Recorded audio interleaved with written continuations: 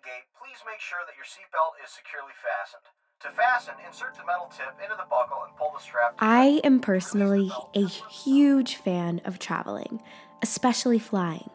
I love the bustle of the airport, buzz of the caffeine in my veins, and the excitement of visiting somewhere new. I recently traveled to Washington, D.C., our nation's capital, for a Model United Nations conference where I'd prepared to represent Qatar, or Qatar, a nation in the Middle East that occupies a peninsula on the eastern border of Arabia, which touches Saudi Arabia and juts into the Arabian Gulf. After having done extensive research on Qatar, the Middle East, and Islam to prepare for the conference, I found myself, for the first time, wondering what it would be like to be Muslim in the same airport. I also questioned why I had never tried to put myself in their shoes before. Unfortunately, air travel for many Arabs and Muslims across the globe has become an experience directly associated with discrimination. According to ArabNews.com, the phenomenon is called, quote, flying while Muslim, and involves the racial profiling of Muslims or people who are deemed to be Muslim-looking at airports or on board aircraft. These people are instantly under suspicion for otherwise normal and mundane activities, including speaking Arabic, watching or reading news on their phones, or simply because they look Muslim, or more often than not, are of Middle Eastern origin, end quote. It has become more than uncomfortable gazes, but has manifested into aviation security taking extreme measures, including aggressive security screenings and even canceling entire flights with no evidence of foul play simply because someone on the flight was Arab. These security measures are critical to our national and international safety. However, when the actions taken to ensure the safety are informed by prejudice and misinformation, it creates a huge problem for Muslim and Arab people everywhere. The horrific tragedy of 9/11, a terrorist attack by the Islamic extremist group Al-Qaeda, is undoubtedly one of the most painful parts of our collective history. The attack, done by a minute and violently radical sect of the religion, has informed the inaccurate stereotypes placed upon Muslim and Arab people. Through my research and conversations with today's guest, I have found that Islam is a beautiful religion that promotes tranquility, love, and respect. There's still so much that I don't know about Islam and experiences I'll never have. Today, I wanted to not only emphasize the struggles Muslim and Arab people have to endure while flying, but also introduce some of the experiences Muslim people have on a day-to-day basis. Thankfully, I have a friend, Jana Abdrabbo, whom I could call to share her story. Marhaba, ana ismi Yasmin, or hello, my name is Yasmin. This podcast is dedicated to exploring identity within the context of physical and non-physical environments. I hope to allow my interviewees a safe space to share the unique story of who they are, where they've been, and how those forces interact. Before each episode, I must acknowledge that no one person can speak for an entire community. Even so, far too many groups are labeled with a single story, and hopefully each episode of this podcast can open up the narrative to one more. My name is Yasmin Ware, and this is Yasmin's Warehouse.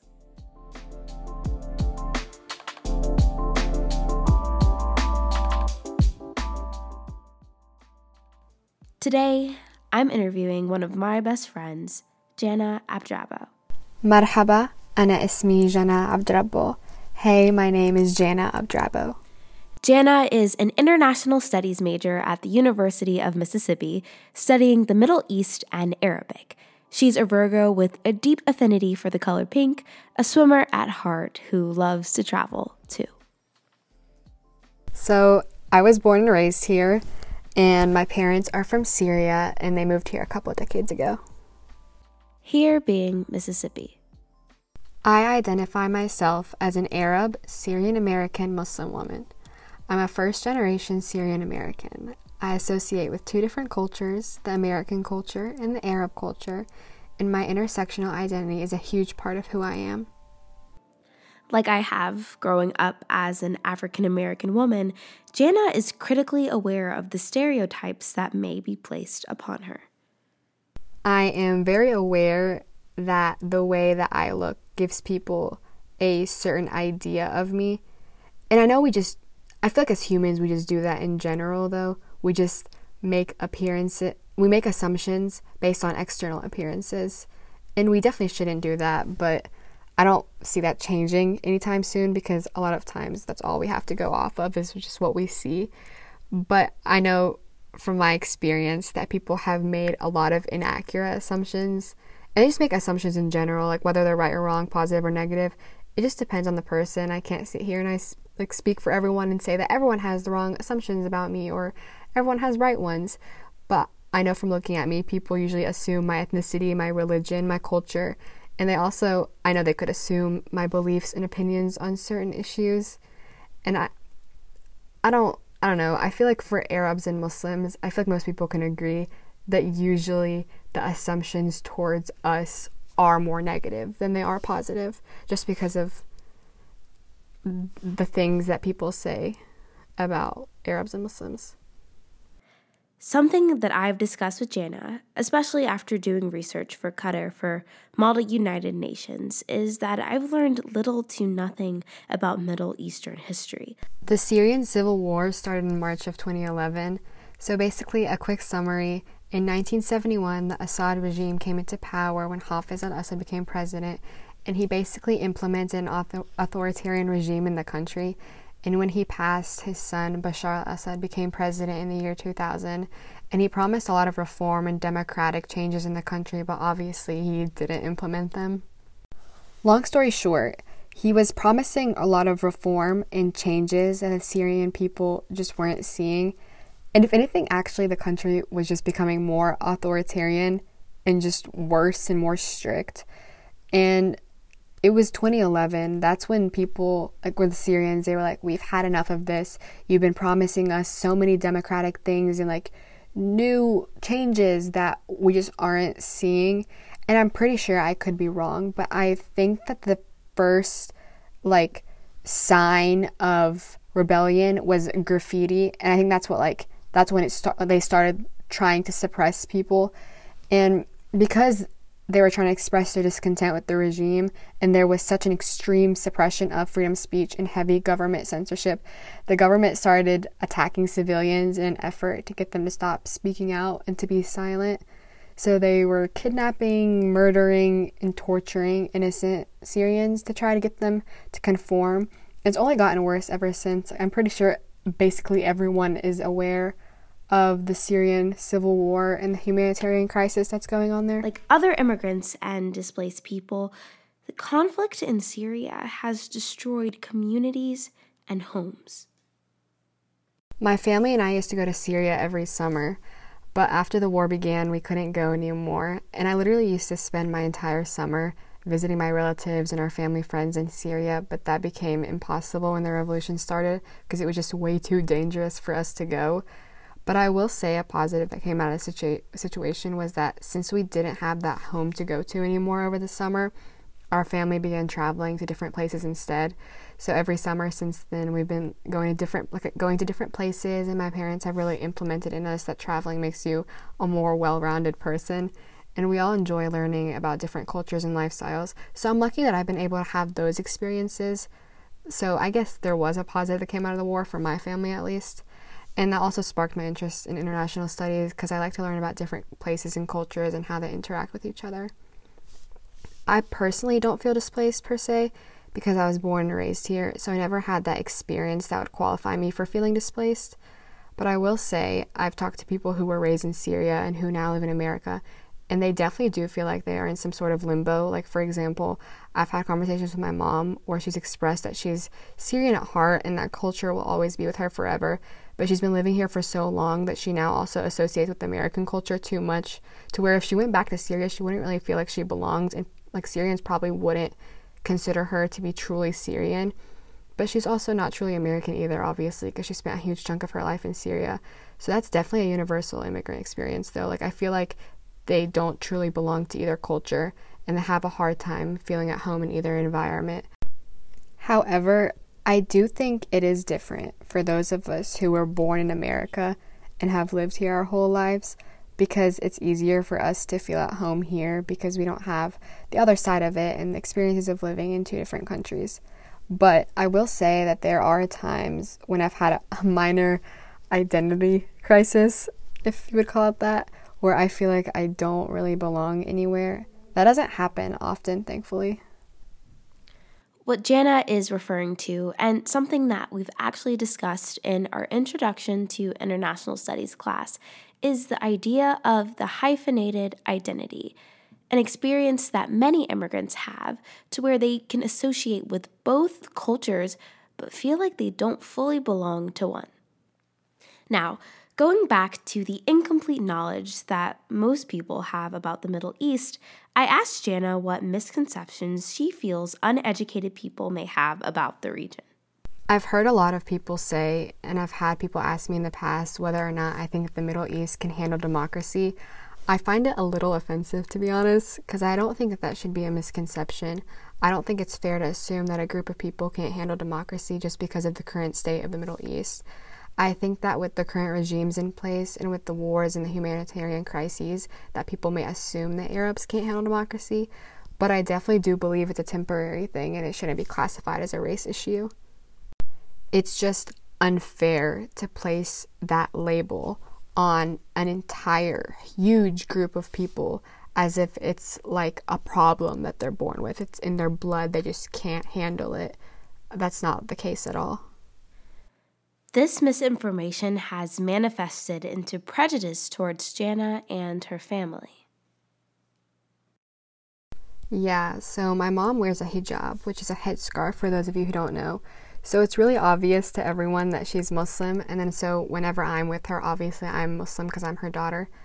And living in Madison, Mississippi, the Muslim population is significantly smaller than it is in other bigger and more diverse cities.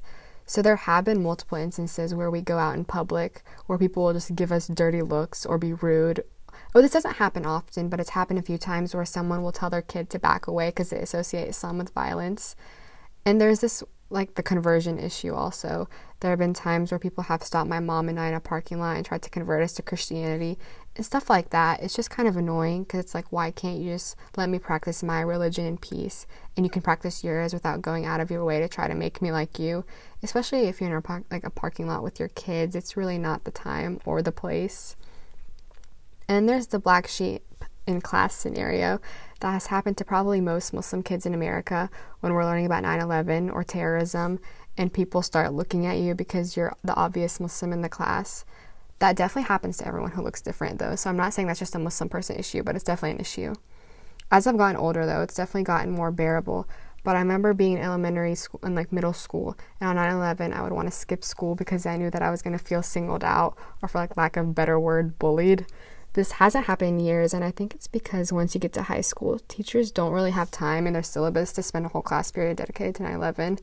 But as a kid, we would spend the whole school day reading articles and watching documentaries or brain pops about 9/11, and I'd feel awful the whole day because my classmates would turn to look at me or ask if I supported terrorism and just stuff like that. It's little things, but I still remember it years later. I've also had teachers on 9/11 stop and be like, Jana, you're Arab, right? You're Muslim, because Al-Qaeda is supposedly Muslim. And it's situations like those where you have no idea how you're supposed to react because you're a kid and you haven't really learned how to stand up for yourself. And I know I'm not the only Muslim or Middle Eastern person that feels that way. Like, I've talked to my friends and my siblings and stuff about this, and I know we used to all dread going to school on 9/11 because we just hate whenever people bring up terrorism, because 9 out of 10 times someone is going to start looking at you or making an unnecessary and rude comment about it. And it's just situations like those where it's just better to avoid it, or I would prefer to avoid it than have to go to school and deal with it. Unfortunately, a day that students should be learning about a pivotal part of American history and grieving, has become a classroom experience where Jana has felt isolated and judged. Muslims in America were a minority pre-2001 for sure, but after 9/11, rather than just being a minority, Muslims and Middle Easterners were painted in this extremely negative light, and people started viewing them as a violent and aggressive minority rather than just like an irrelevant one, I guess. It's very clear that people now associate terrorism with Islam, and it's really sad to think about because it's such a peaceful religion, but the people who have no information about the religion or Arabs or anyone in that realm will just believe what they see in the media and assume the absolute worst about us and even begin to fear us. And it's just amplified this issue that shouldn't have been an issue to begin with. The culprit of this misrepresentation? The media. Interestingly enough, despite some of the negative connotations ignorant people may have towards Islam, murdering an innocent soul is one of the 7 destructive sins of the religion. And one of the 7 major sins is killing someone for no reason. I don't know if many people know that, but it's definitely a thing. And I'm pretty sure the only exceptions to that rule are if it's self-defense or if you're on a battlefield. But in any other scenario, murder is strictly forbidden. And if you are truly Muslim, you are against violence. And if you kill someone, you aren't even considered Muslim anymore and you're like doomed to hell. So it's really disappointing to see and hear so many rumors about Islam supporting terrorism, considering it's explicitly stated in the Quran and throughout the religious texts of the religion that it is forbidden and should not be supported under any circumstance. And fun fact, the word Islam actually comes from the Arabic word salama, which translates to peace in English. So the religion is built around peace and love for yourself and others, so it's just really sad to see people twist it in such a horrible way. And the narrative circulating around Islam it just basically isn't, it 100% is not accurate at all. And the media definitely amplifies that false narrative exponentially. When Jana originally told me about the stark difference between the way ignorant people may characterize Islam and the actual tenets of the religion, I had a moment where I questioned how it's possible that the stereotypes could be so prevalent. Even so, I quickly connected it to the unfortunate reality of under- and misrepresentation in the media and our school's curriculums. With all of these factors in mind, I opened the space for Jana to share how she feels meeting new people, especially in places like the American South, where Syrian and Muslim people are a minority. I definitely have a lot of anxiety when I meet new people. And I know like a lot of people tend to worry about how others will perceive them, but I think with me, the problem is that I'm Arab and Muslim, and I know that there are so many negative preconceived notions towards my ethnicity and religion, though that I worry that those assumptions will influence how people will think of me and how they'll treat me in response to those assumptions. And I've been in situations where I was the only foreign-looking person in the space, and I've worried like what people were thinking about me, especially with like knowing the horrible reputation that follows those parts of my identity, being Arab and Muslim. And I think a lot of minorities can actually relate to this, but I do feel like I have this sort of responsibility to Islam to act in a decent manner. Not that I don't already act decent, but like make sure I don't slip up or do anything that's gonna like confirm anyone's inaccurate beliefs about me or my religion. And I guess I have the mentality of like I'm an ambassador for Arabs and Muslims in a way, because for a lot of people in Mississippi, especially in Madison and like our schools, I'm probably one of the only Arab Muslims they know. And I feel like even now, I'm probably one of the only Arab Muslims they will ever come in contact with. So I want to leave a good impression so that their opinions of my religion aren't skewed. And I wouldn't want someone to be like, oh, Muslims are actually mean and rude and other negative attributes that they already thought just because they had a bad interaction with me. Like, I don't want that to be my fault. And I know it's not, but it's something that's always in the back of my mind and I always think about and worry about.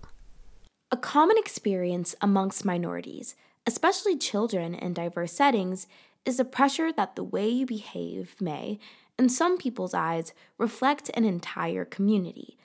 Of course, no one person or even large group of people could ever represent the nuances of intersectionality and beliefs within a social group. But unfortunately, without accurate and adequate representation, an individual minority person's behavior can alter the way an uninformed person may view the group. For many, many, many years, I was the only Arab and or Muslim in my entire school. I feel like more Muslims and Arabs have moved here in recent years, but like in elementary and middle school, I was the only one. In middle school, there was more. But for so many people, I was the face of the religion or culture because I was the only one they had to prove or disprove their assumptions on Islam in the Middle East, because I was the only one that they knew, like a real life Muslim and Arab who could confirm their beliefs. So the pressure that came with that was huge because I knew I had to always be on my best behavior 24/7, and my parents would tell me that too. And I know that responsibility shouldn't be on me, but it just felt like that. And I know someone shouldn't base their entire opinions and beliefs on a group of people based on their interactions with one person in that group, but the sad reality is that people do that, and you know that. So whether I like it or not, I do have that responsibility to represent the community accurately and in a positive way so that people don't have those negative assumptions towards their religion and identity. And I guess the thing that's at the forefront of my thoughts at all times is don't do anything that's going to make people think negatively about Islam or the Middle East. And I've learned to live with it, and I just hope I'm doing a decent job at not making it look bad. When I first introduced the idea of doing this episode with Jana, as we were discussing the different facets that we've already gone over today, something that I confided in her was my disbelief at the critical lack of information that I had about the Middle East and Islam. Jana and I are only familiar with the Mississippi school system, and from our experiences, however, it is heartbreaking how little I was taught about the region and the cultures therein. I would consider myself passionate for learning about international affairs and cultures different from my own. But you shouldn't have to be to receive a foundational education of all of the regions in the world. So guys, I know that this may be a little bit stressful, but don't worry, there's hope. I asked Jana what she thought some solutions may be, and something that I completely agree with is just education. It is crucial to look up information about the religion and culture from valid sources and educate yourself because ignorance is extremely dangerous. And I also recommend asking if you have questions about the religion or the culture. And I know in our friend group, you guys will ask me questions about Islam, and I'm always really happy when you guys do that because I take it as you're willing to see a new perspective, and hopefully I can influence your view of the religion positively rather than just have you keep thinking whatever you're thinking if it is bad, which you guys aren't prejudiced, but some people are. So I guess my main takeaway would be just to educate yourself and don't assume that what you see in the media about Islam and the Middle East is 100% accurate, because most of the time it really isn't. But that goes for absolutely anyone. Just don't ever assume that the view that the media is portraying of a certain group of individuals is true, because it's most of the time biased and unfair. Lack of education is the perpetuator of negative stereotypes. If you have nothing to counter this misinformation with, then misinformation is all that you have. And always remember that we are all more similar than we are different. And once you stop trying to fixate on our differences and trying to find the differences between me and you, like my group and your group, then it'll be a lot easier to accept people and just live peacefully. So what has made me feel more comfortable, and I don't want to speak for everyone because personality types are different, and this could possibly end up making someone feel more uncomfortable, but for me personally, I appreciate when people ask me questions. I like answering them, and I think it's beneficial for both parties. I like when people are willing to see a new perspective, and it makes me feel better. Like, for example, when people ask me if Islam supports a certain issue, I like being able to say no, and it doesn't, and here's why, and here's the evidence, because it's way easier than having someone believing, it's way better than having someone believing untrue statements. So probably not everyone is comfortable with being asked questions because some people are just more shy. And I don't know, I guess some people have less information too, so they don't want to give you wrong information, so they might be uncomfortable with you asking. But I would just recommend looking up stuff, but make sure that the sources are valid and reliable first. Like, don't go around believing like the first thing that comes up on Google. Wow. I hope it's not just me when I say that was a phenomenal conversation. I loved hearing about Jana's experiences growing up as an Arab Muslim woman in the American South. And again, this is only Jana's story, but hopefully listening to her made you question your biases and reflect on the beauty of Islam. I know that I have, and I'm so excited to learn more through my education and through talking to more of you. An analogy that I like to use when I explain why I love talking to different people so much is that we all have our view of the world, right? Often positioned by the layers of our intersectionality. But the more people you talk to, the more you listen to the way they perceive the world, the more likely your perception of the world, in turn, will expand. And the best part is, you can have this experience talking to literally anyone. When we all share honestly and listen intently, together we can work to see the world as it is, filled with the nuances of life, tragedy, hope, culture, love, support, and most importantly, all of you amazing people within. I am so grateful to have this platform and to share this experience with you. It's been an amazing journey with all of you, and I cannot wait until next time. Thank you so much, and I'm Yasmin Ware. This was Yasmin's Warehouse.